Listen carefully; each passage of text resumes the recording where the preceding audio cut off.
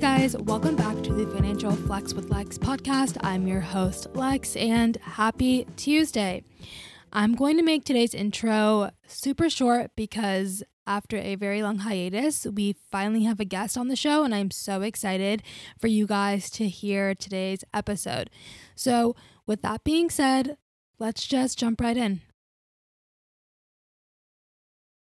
All right, I'm sure y'all know that we can't just jump right in without me giving a little disclaimer that the thoughts and opinions expressed on this podcast are solely my own and do not represent my employer.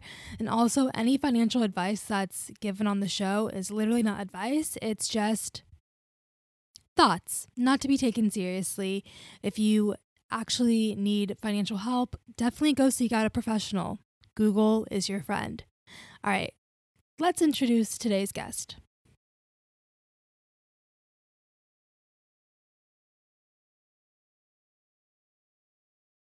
So on today's episode, I have Juju from the 1% of Juju podcast. I was on his show about I'd say like maybe 2 or 3 months ago. So definitely check that out if you haven't. I'll link that episode in the show notes. But yeah, Juju started his financial journey as a financial planner out of college, and he quickly figured out that personal finance was something not enough people knew about. So that's where the idea of his podcast, 1% of Juju, came about. And now he spends a lot of his time helping people navigate personal finance, real estate, business, and personal development. I am so happy that I had this conversation with Juju because I think we just talked about, feels like everything. Like we talked about crypto, we talked about money trauma, money mindset, anxiety with money, like literally everything, but it all boils down to covering the basics and you'll be good. So I hope you guys enjoyed today's podcast. Feel free to leave a 5-star review and comment. All right. Bye, guys. Hi, everyone. My name is 1%. Well, my name is Juju, sorry, but I am the host of the 1% of Juju podcast. The way I started that podcast, I became fascinated about money pretty early on before going to university. And in my time there, I just realized that it's actually a really interesting topic. And I've made a lot of mistakes, but had some successes and figured some things out, such as real estate and investing in the stock market. And I just decided, it might be a good idea to share the knowledge with someone else and see if someone else can find some value in that. So it's a little bit about myself, and that's how I got here. I'm also I work in tech sales. I work for one of the big not big financial companies, but one of the big tech firms that is out there, and I work in sales there. So really excited to be here and have the conversation with the wonderful Lex. I love that. So excited to speak with you today. I haven't done an interview in so long, so I'm just so excited to speak with you. I'm pumped. Before we jump in to the financial situation of it all, I want to start off with an icebreaker question. So if you could receive free items from one name brand for life, what would it be? That's such a tough question because it's the for life that really gets me, right? Because I'm thinking I'm such a seasonal and I go through phases. But I think that right now I'm through a phase. So I'm running a marathon in 2 weeks. So I had the same reaction when people asked me to do it. So not super excited about it, but we're doing it. And I would say Gymshark is probably something I buy a lot of gym clothes right now. And I've always been very big into working out overall. So I would say right now I'm probably through a Gymshark phase, which I really like the product and things like that. That's the first one that comes to mind. But it's not very excited about running the marathon, but it's going to happen in one way or another. We're going to have to cross that finish line. Honestly, free gym clothes for life is such a smart answer because good quality gym clothes are so expensive. Yeah. And isn't a marathon literally 12 miles or 13.5 miles or something? Oh, no. Now you're thinking half. We're talking 26.2 miles. Yeah. No, it's not going to be enjoyable. I'm not going to enjoy any of it, not a second, but we're just going to put one foot in front of the other until they say I'm done, hopefully. I am shocked. Are you a runner? So you're not gonna pass not out, at are all. you? It's really a sad story. So a couple of my coworkers, they all decided like, hey, it would be a good idea as a team bonding event to run a marathon together. I fought against it, and finally I decided like, okay, you know what? I'll do it. I'll do it with you guys. And then at some point, all of them ended up dropping out. Some needed to travel, some got hurt, all different reasons. But I'm the only one that got stuck in it. And I was like, you know what? I don't ever want to do the training again. So I'm just going to do it, say that I'm a marathon finisher. And then I'm going to throw all pair of running shoes that I own away and never look at them again. Love the determination. Last man standing. Yeah, exactly. So that's where I'm at. But that's a little bit of that. But I'm not a runner at all. I don't enjoy it, and I'm not going to be doing it beyond that marathon. Honestly, running 26 miles, I feel like you don't ever have to run again in your life. Exactly. I've done it for my life. So exactly. So I know currently you're like super immersed in the finance world, but growing up, what conversations did or didn't you have like around money? Like what was money like in your household? Yeah, that's a great question. And I think that what I knew about money was just money being tight. And I didn't really understand why. We didn't have a ton of conversations. I grew up in a single mother household. So I grew up with my mom alone, and she knew what she knew at that time. And the conversations we were having were very basic, and it was more around frugality and living below your means and, trying to spend the least amount of money as possible. But I think that I did get exposed to a new world when going to university, when really understanding things like compounding interest and the power of, investing your money and having your money work for you. But it's not something that I learned very early on. The way I got really interested in it was I watched a documentary called, so I played football in college, but right before I was going to go to college, I wasn't sure what I was going to major in. And I watched a documentary with one of my best friends, and it was called Broke. It was about former professional athletes that eventually go on and spend millions of dollars of their money that they made over the course of their career. And that sparked my interest. And I was like, what can I do about it? How can I be different?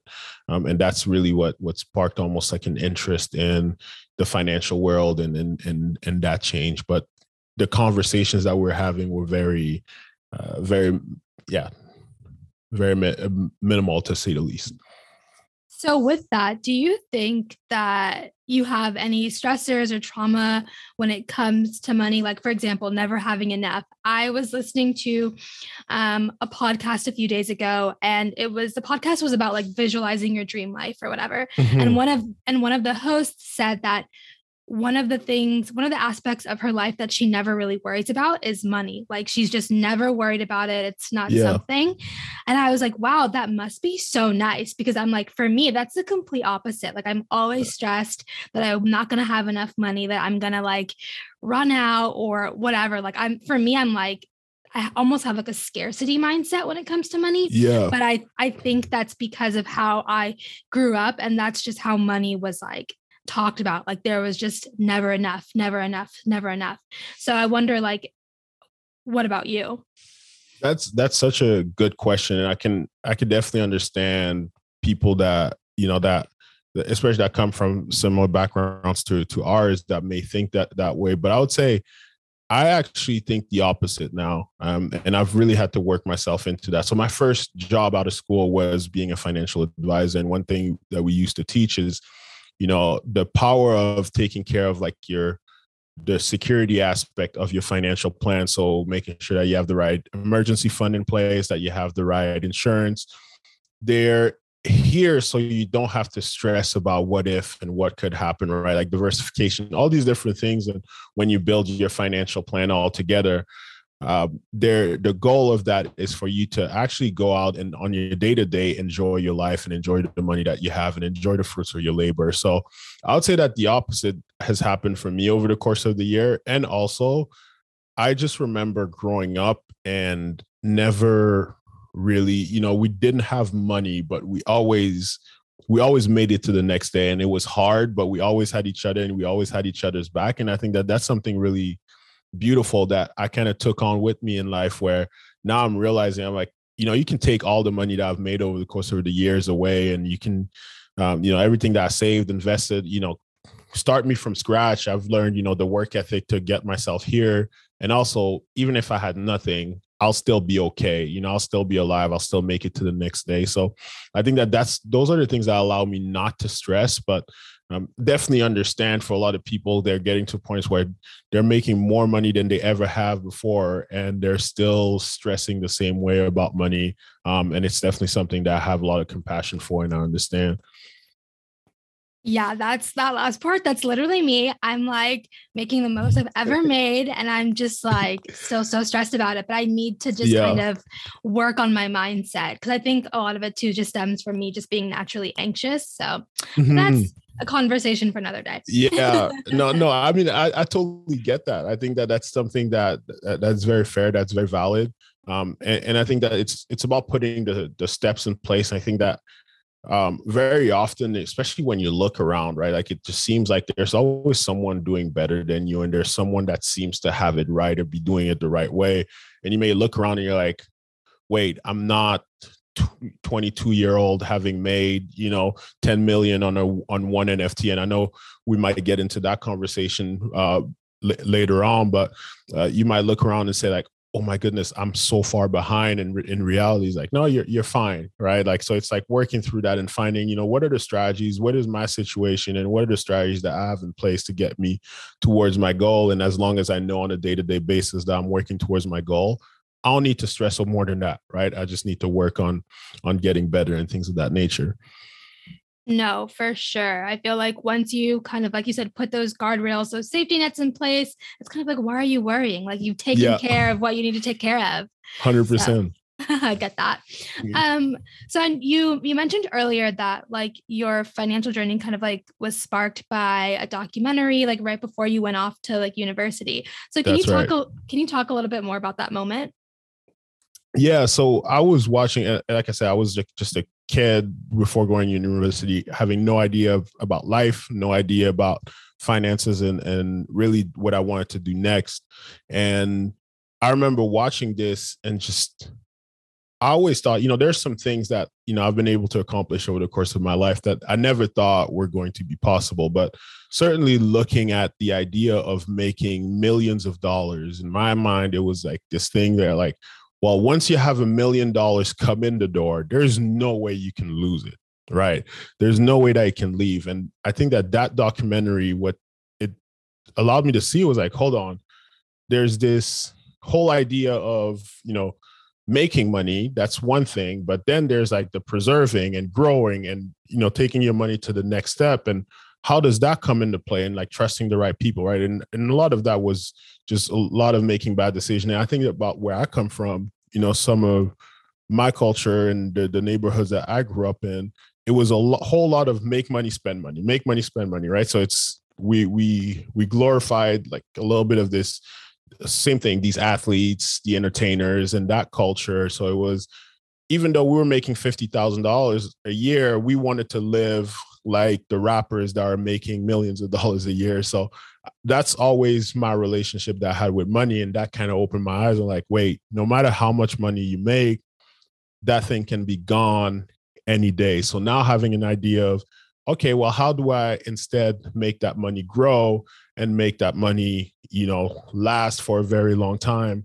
That became a lot more interesting to me. And now it turned into, at this point in my life, it turned into, okay, well, now I want to figure out how many things I can buy. How many things can I buy that are going to continue making money for me? And that's a little bit of my goal now. No, I literally love that. This year, that reminds me of, I'm on TikTok way too much, but there is this TikTok that I came across, and it was, I know nothing about sports, but I know he was a basketball player, and he was sitting down with like 3 other guys, and he was basically saying that he no longer has any money because all of the people around him stole from him, like including his mom. And I was like, oh my gosh, like having money when you're at that level is such a blessing, but it can also be such a curse because it's like if you're around people who don't know how to manage money or who've never really been around that kind of money before, it's like Yeah. so hard like to know who to trust. And it was just really sad to kind of like see this guy who's probably worked so hard to get to that moment and like basically have nothing to show for it, be broke at the end Yeah. of the day. And I don't honestly, I don't blame the guy. I don't even blame his family and friends, to be honest, because you get to that point and we have so little financial education in some of our neighborhoods that when we see someone, well, they just signed a $5 million contract, we just assume that they have an unlimited source of money that's never going to run out, right? So we're just like, hey, well, I need, my share of it. And you're an emotional person. You're like, well, these are people that care about me. There's no way that they want to harm me or in any way, shape, or form. And I want to give back to them because they've been supportive to me all my life. Okay, perfect. I'm going to, give them this amount of money. I'm going to buy this person a car. I'm going to pay this person's rent. And then you realize, okay, well, I just did that for a lot of people, and now this source of money is running out, or now I have an injury or whatever it is. And that can be applicable to anything, and it can be at any scale, right? Like even someone that goes out and makes $100,000 a year for the first year and now feels like, oh, I got it, like, I finally made it. And you start dishing money out and you're like, wait, life is expensive, and I actually can't afford to do some of these crazy things. So it comes from financial education, and it has to be, and that's why the things that you're doing, the things that we're doing, I think are becoming so important, because we have access to a lot more of this information, and we got to be in people's face. So I take that responsibility on us really to educate people on those things. No, 100%. Like education is key, and Yeah. financial education is even more of like a freaking golden ticket, because it's just like money is power. And so just being able to just have your money, like know how to manage your money and have it work for you. Like once you've learned that, like I feel like, I don't know, you're on your way. Yeah, 100%. So how has that moment changed the trajectory of your life, you think? It changed it tremendously. I think that, I mean, number one, I would say just the idea of thinking about money in a different way. I think that once you start thinking about money as far as like, how much time does it allow me, does it give back to me? Right. So there's this idea of like, being the difference between being rich and being wealthy now. And you hear, like, I'm an avid book reader, and there's a few books that speak about that specifically. And it's like, okay, well, if let's say you're making $500,000 a year, but your lifestyle is costing you $450,000 a year, right? Well, at that point, even if you have $500,000 saved up, you can only, your time can only afford you 1 year, or your money or your wealth can only afford you 1 year. But if you're making $70,000 a year, but your lifestyle is $30,000 a year, and you have the same $500,000 saved up, right now you have a couple years afforded to you. So just looking at things differently, and that's what that time and that moment did for me, is I just look at money in a completely different way, where now I understand, like, okay, well, I want money to give me the flexibility to one day be able to say, like, hey, listen, I want to spend more time with my family and stay at home and not go to this job.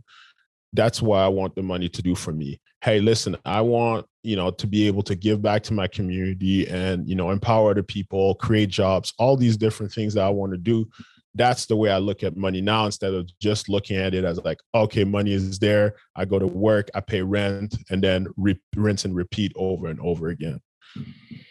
Right. So money pretty much allows you, well, you just becoming more financially savvy has just allowed you to become, what's the word I'm looking for? Like free, like you have more freedom and you have options. Like you're not, that's right, bound to anything. And I'm assuming you're familiar with like the FIRE movement. Yeah.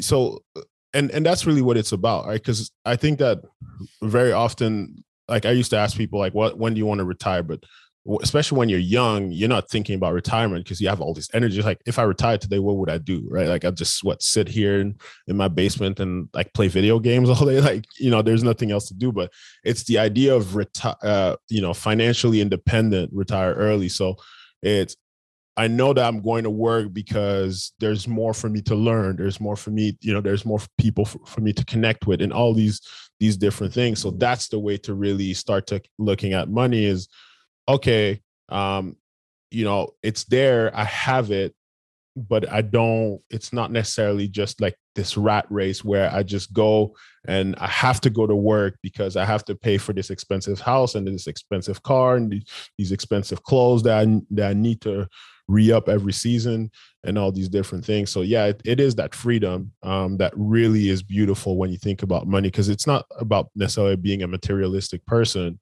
but it's more about the freedom and being able to have the impact that you want to have in the world. Right. Money is like no longer your driving force to go to work. You're no longer like, oh my gosh, I have to get up because I have to like work to make ends meet. It's more so like, oh, because I really enjoy what I'm doing, or I'm learning. So yeah, for sure. I get that. Yeah. So switching gears a little bit, what's the worst piece of advice you've received from someone about money? You don't have to say any names. No. Just the thing is, so this is actually a good piece of advice. It would have been terrible if I actually followed it for myself. And okay, I'll put this whole disclaimer on it and I'll speak about it some more. But the worst piece of advice, in my opinion, would have been to be afraid of debt. And I think that a lot of people in this world are really, really afraid of debt. And, they look at it at like a really, really bad thing because it's done some really, really bad things for some people. Right. And if you're not understanding the difference between good debt and bad debt and how to leverage that and how to use it, then yeah, it can be terrible. Right. So if you go out and you put $10,000 on a credit card and then you don't pay it for 10 years, well, now you have $20,000 to pay back. Well, that's not a good thing. And now it's harder to pay back. But if you go out and you take out a mortgage over the course of time, and instead of paying it off early, you invest that money that you would have used to pay it off early into the stock market and go earn interest on that as well, you would have made a whole lot more money. So it's really understanding the differences between all these debts and knowing how to leverage it. So I would say that that's probably the worst piece of advice. But overall, I think that with advice, I always take everything with a grain of salt. So I'm not telling everyone right now, just go out and take on a bunch of debt and be irresponsible because this guy on Lex's podcast told you to do so. But I am saying, definitely do some, like, educate yourself and like find out, how can you leverage it? Where can it be smart for you to use it? And how can it help you for you to take advantage of it instead of the bank taking advantage of you? Right. I always say, like, personal finance is just that. It's literally personal. So it's kind of like what works for you may not work for me. And, you just kind of have to figure out like, okay, what's my end game? What's my goal? And how do I get there? And then, pick and choose what advice you decide to listen to. But I think 100%.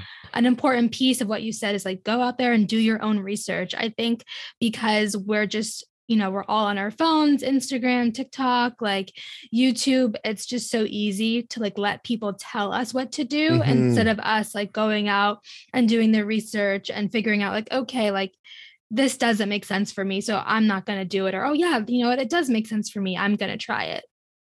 I totally agree with you. And that's so, in my opinion, it's so sad when I look at this, because there's a lot of people that have a very large platform out there and that's the way they teach, right? Is like, what are you doing? Why are you doing this? Why are you keeping money in the bank? Or why you do, even for myself, like that's a person that likes to leverage debt to some extent. I would never stand on my platform and just tell people, no, just go out and take or do the exact same thing as me, because the reality is I also have a high risk tolerance, right? And I remember when I was a financial advisor, I'd be like, well, here's the mathematical, logical reason, but now let's talk about the feeling reason. Because if you're going to make the logical decision, but every night you're not going to be able to sleep because you're like, well, I have this debt that's weighing me down, then the mathematical reason goes out the door. It doesn't make sense anymore, because now this is creating, you were talking about anxiety earlier on and things of that nature. So we all have a different risk tolerance. We're starting at a different point. We have different, situations are all also different. So you said it exactly right. It's personal finance for a reason. Right. So what do you think is your biggest money regret in the last 5 years? Oh, biggest money regret. Probably, I would say probably not.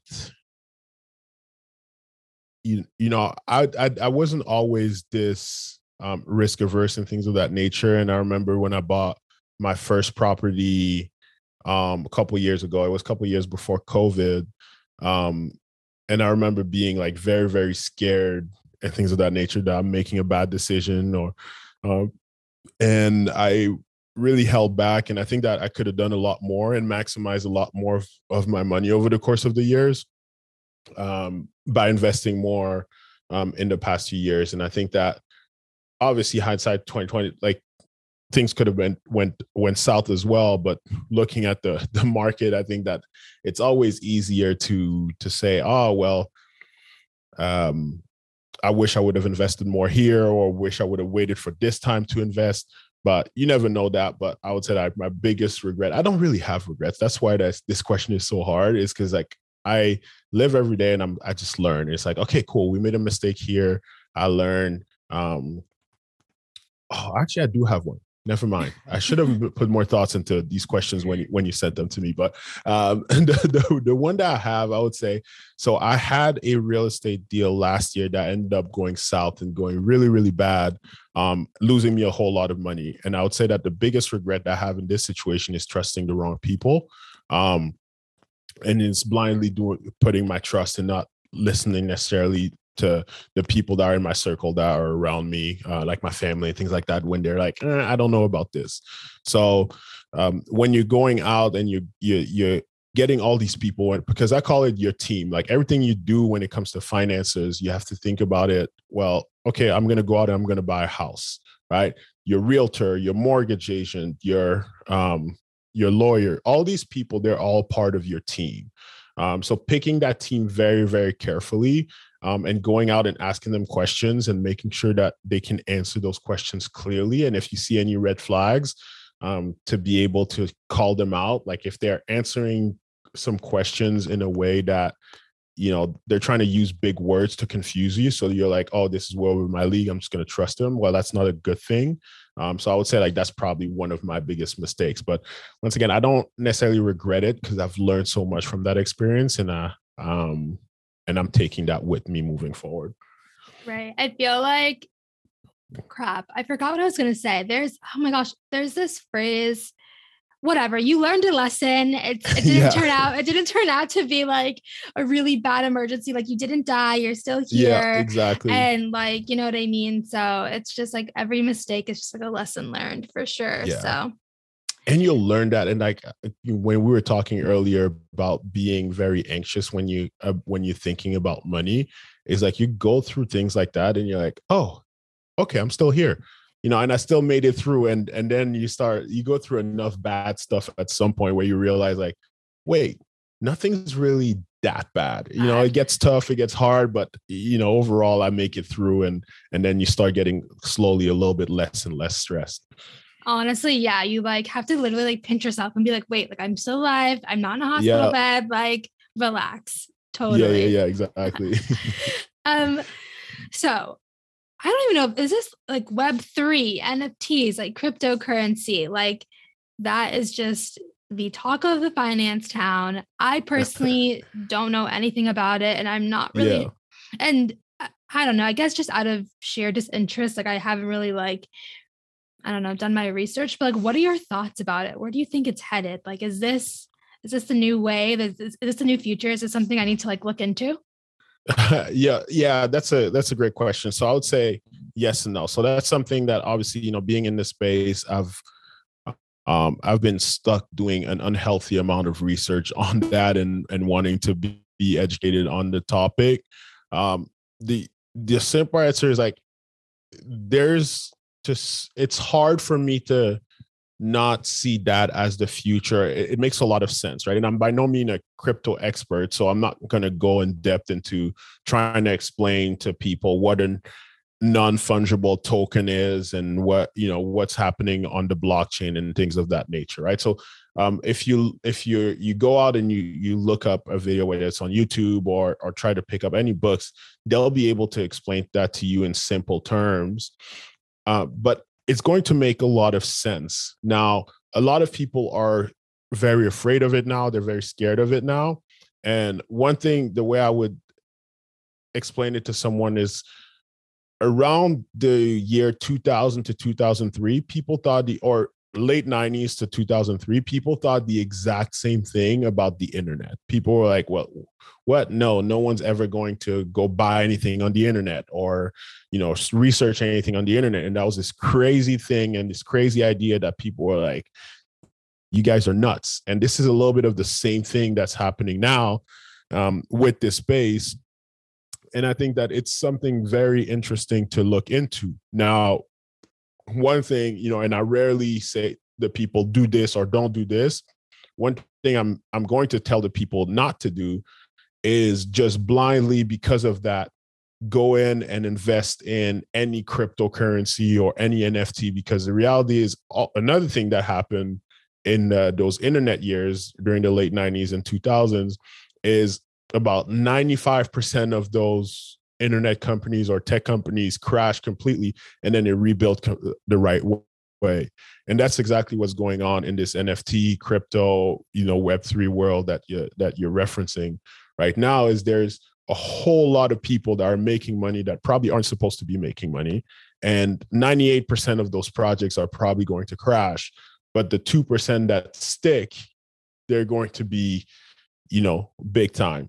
Now, there's nothing wrong with waiting a little bit and figuring out, okay, what are some of these really quality projects or things of that nature, and doing that research. But I think that right now, a lot of people are getting that fear of missing out. They think that I just need to jump in right now, and those people are going to be losing a lot of money. We're still at a stage with that you have time to go out, do hours and hours and hours of research and finding out and figuring out, okay, this is what it is. This is what makes a project successful. Because those are things that I haven't even figured out yet. I still leverage a lot of my mentors and a lot of people that I know spend way more time than I do on there to make some of those decisions. Yeah, I think you hit the nail on the head. That fear of just missing out. You're like, oh my gosh, everyone's talking about it. I need to, especially if it's something that has potential to make you a multimillionaire or a billionaire. You know what I mean? You're kind of like, oh crap, let me get my coins together and invest in this stuff. But then I don't know.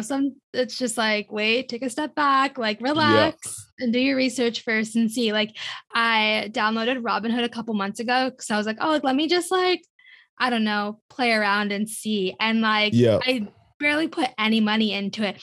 But seeing some of my stocks perform poorly and seeing my money drop, I'm like, oh no, I don't have the stomach for that. So I can't even imagine trying to invest in Bitcoin and just how volatile, whatever that market is. No, 100%. And I think, you kind of look at that and like you're saying, it's anything that has the potential of making you a multimillionaire overnight also has the potential of having you go broke overnight, right? So there's no really such thing as I don't know. There's no such thing as a sure investment that's going to, otherwise, there would be everyone would be invested in it right now. And, there'd be no conversation about it. Okay. But I think that over time, if you look at in the long run, it has the potential to do some great things. And it's, you have time. I look at it it's the same thing with the housing market, right? I think that in the past 2 years, a lot of people are looking at this and they're like, oh my goodness, I need to buy something right now or I'm never going to be able to buy. And at some point, there's going to be, a certain level or cap or a certain bubble that bursts where people are like, okay, well, hold on. I'm not going to, I know you live in Georgia, and I don't know if you think about the smallest town in the middle of nowhere in Georgia, there's only so much that people are going to be willing to buy a 1-bedroom condo in that small town in Georgia, right? So at some point that bubble is going to be, and that market's going to say, okay, let's slow down, let's figure this out, whether it's, with government interactions and things of that nature. So I urge people, especially young people, don't be in too much of a rush. Trust the process, right? Which is live below your means, learn how to invest, learn how to build an emergency fund, pay off your debts and things of that nature. And things are going to work out for you. Basics. It's the basics. The basics. It works. It's boring, but it works, and it's going to take you where you want to be. Exactly. So before we wrap up, I have one more question for you. If you could talk to your 18-year-old self, what money advice would you give you? Yeah, I think that the first thing before anything in when it comes to personal finance, I would say learn to live below your means, right? So if you're making $20,000-$30,000 a year, learn to live off of 10 or 15, right? Always live below your means. Always learn to not spend, more than what you have, because from there you can do a lot of things, right? If you now figure out how to make money, that's first step is living below your means. The second step is earning more. Next step is going out, investing that money, getting that money, putting that money to work. So I think that would be number one for me. That would be the biggest piece that I would give myself at 18, and just going back, learning that. And there's probably a lot of opportunities that I lost on. And I don't necessarily, once again, I don't regret it. I learned, and still in a pretty good situation. Like, I wouldn't complain too much, but that would be the advice that I give myself at that point. Love it. So where can the people find you, keep tabs on you? Let us know. Certainly. So my podcast is called the 1% of Juju podcast. It's on all platforms. We're on YouTube as well. For people that enjoy the visuals, people can come see the interview that we did together, which was a wonderful time for me as well. Yes. And on all social media, 1% of Juju on Instagram, same thing on Twitter. I'll be very honest, I am pretty boring on Twitter. I'm still figuring out how to use all those social medias, and I'm on TikTok as well. But like I said, I'm learning. Give me some grace, guys. So the social media is not my strength. I know I'm more a numbers person, and I know that there's a lot of great people out there that do the whole social media stuff. So I applaud all you guys that do it all, and that have figured out how to do it. But yeah, that's where to find me. Awesome. Well, thank you so much for being a guest. I'm so excited to get this episode out. I feel like some gems were dropped. No, it was a pleasure. I was really excited for this ever since we had the conversation together. So thanks so much for having me.